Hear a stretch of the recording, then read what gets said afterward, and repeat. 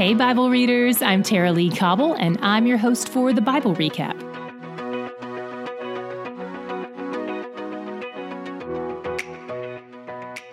I bet you're happy we're back in some narrative sections.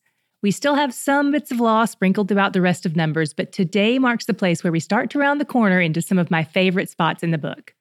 God has been dealing with the cleanliness of the people of Israel for the past few days.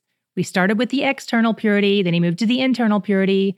Then yesterday felt like a bit of a deviation, but it fits into the storyline because internal purity and righteousness will result in expressing it externally. Today, in God's conversation with Moses, he gives orders to purify the Levites. He's already addressed the people in general, and here he addressed the Levites specifically. As you would imagine, their position of leadership required them to undergo an even more thorough cleansing process. God reiterates his plan for the Levites and their position as his firstborn among Israel, who is also his firstborn. So I guess they're kind of like the firstborn of the firstborn, which is maybe like winning the Super Bowl and also being named MVP or something. I don't know. The people put their hands on them, which is usually what was done to an animal before it was sacrificed. The people were symbolically offering the Levites up as something they were giving back to God. This symbol is repeated again, but in a different way when the Levites are given as a wave offering. Whatever item was waved in a wave offering always belonged to God afterward. I think of the Levites every time I see people doing the wave in a stadium. I don't know if that's what it looked like for them to be offered as a wave offering. Probably not, but that's the only thing I can picture. And that concludes today's sports references. As a reminder, we're still a little more than a year past Egyptian slavery, which means it's time to celebrate Passover for the second time ever. God gives instructions about this, requiring everyone to participate, but also requiring everyone to be clean in order to participate. A few guys were bummed because they weren't clean, and they were frustrated with God that they couldn't celebrate the anniversary of his rescue. They talked to Moses about it, Moses talked to God about it, and God says, you can celebrate it, you just have to wait a month. It's maybe like if you have the flu on your spouse's birthday. You don't get a pass at celebrating them, you just have to take a rain check. And in fact, there were big consequences, possibly death or excommunication, if you opted out of the celebration altogether, because you can imagine what that might reveal about your heart toward God. I also love that God opened up this celebration to the outsiders living among them, including the Egyptians who had fled with them. God is so welcoming and hospitable. I was once traveling through Asheville, North Carolina on the day my Jewish friend Esther had gone to visit her family there for Passover. It's a big family event.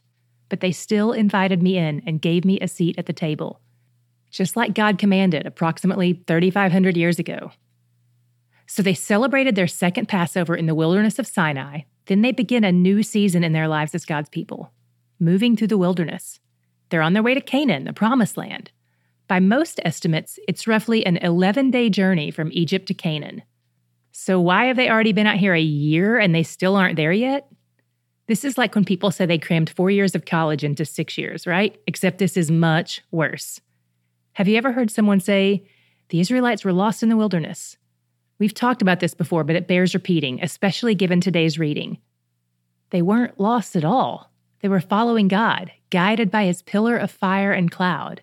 They camped where God camped, stayed as long as God stayed, and followed God wherever he led them next. This was an act of submission and trust, and honestly, sometimes probably even desperation. To not break free and just escape to the hills when times get tough, you really have to know how absolutely dependent you are on him for everything. As they're preparing to leave, one of the things God sets up is 2 trumpeters with a series of different ringtones to communicate specific things to the people. Some ringtones were to get people's attention or to celebrate, and some were used as a cry for help to God. Then, once all this was in place, they set out. After nearly a year in the wilderness of Sinai, they pack up the brand new, recently assembled and consecrated tabernacle. And you may remember, their marching formation was intentionally designed by God. Even the order that the clans of Levites arrived was executed with efficiency in mind. The Merarite Levites with the structural stuff, and the Gershonite Levites with the coverings, then finally the Kohathite Levites with the holy vessels. God put the Kohathites in the middle of the procession, so there was as much protection as possible surrounding the vessels on each side. It appears that the one exception to this is that the ark is at the head of the whole procession as God led the way with the cloud. What was your God shot today? Where did you see something about his character or his heart? Mine was in the section where he was talking about consecrating the Levites for himself, because that section gives us a fraction of visibility into the mind of God. He says he consecrated the Levites on the day he struck down all the firstborn of Egypt. Do you know what the Levites had done to catch his attention so that he'd bestow this great honor on them? And remember, this was before the golden calf moment where they slayed 3,000 idolaters within their camp, so it wasn't that.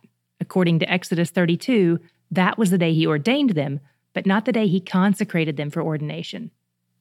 When God struck down the firstborn of Egypt, the only thing the Levites or any of the Israelite slaves had done, as far as we know, was doubt God and his servants Moses and Aaron. So when I ask, what did they do to deserve this? It seems like the answer is exactly nothing, or at least not anything Scripture tells us about. This was just God's plan, and he's working it out all along. He says he consecrated them. He made them holy for himself.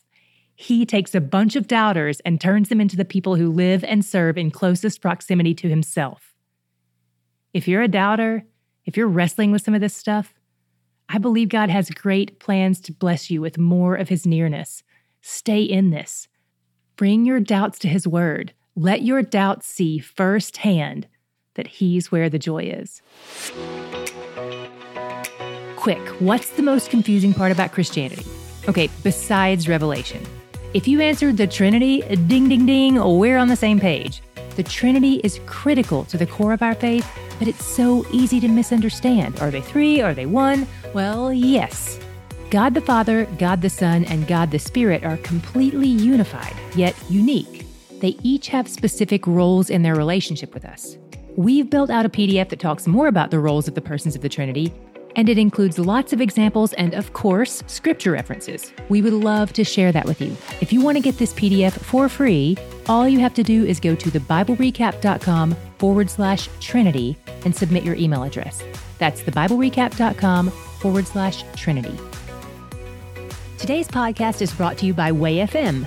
They understand life can feel overwhelming and lonely sometimes, so to help you feel known, loved, and prayed for, they've created a space where you can receive prayer and pray for others. They call it the Prayer Wall. Check it out at wayfm.com/pray or click the link in the show notes.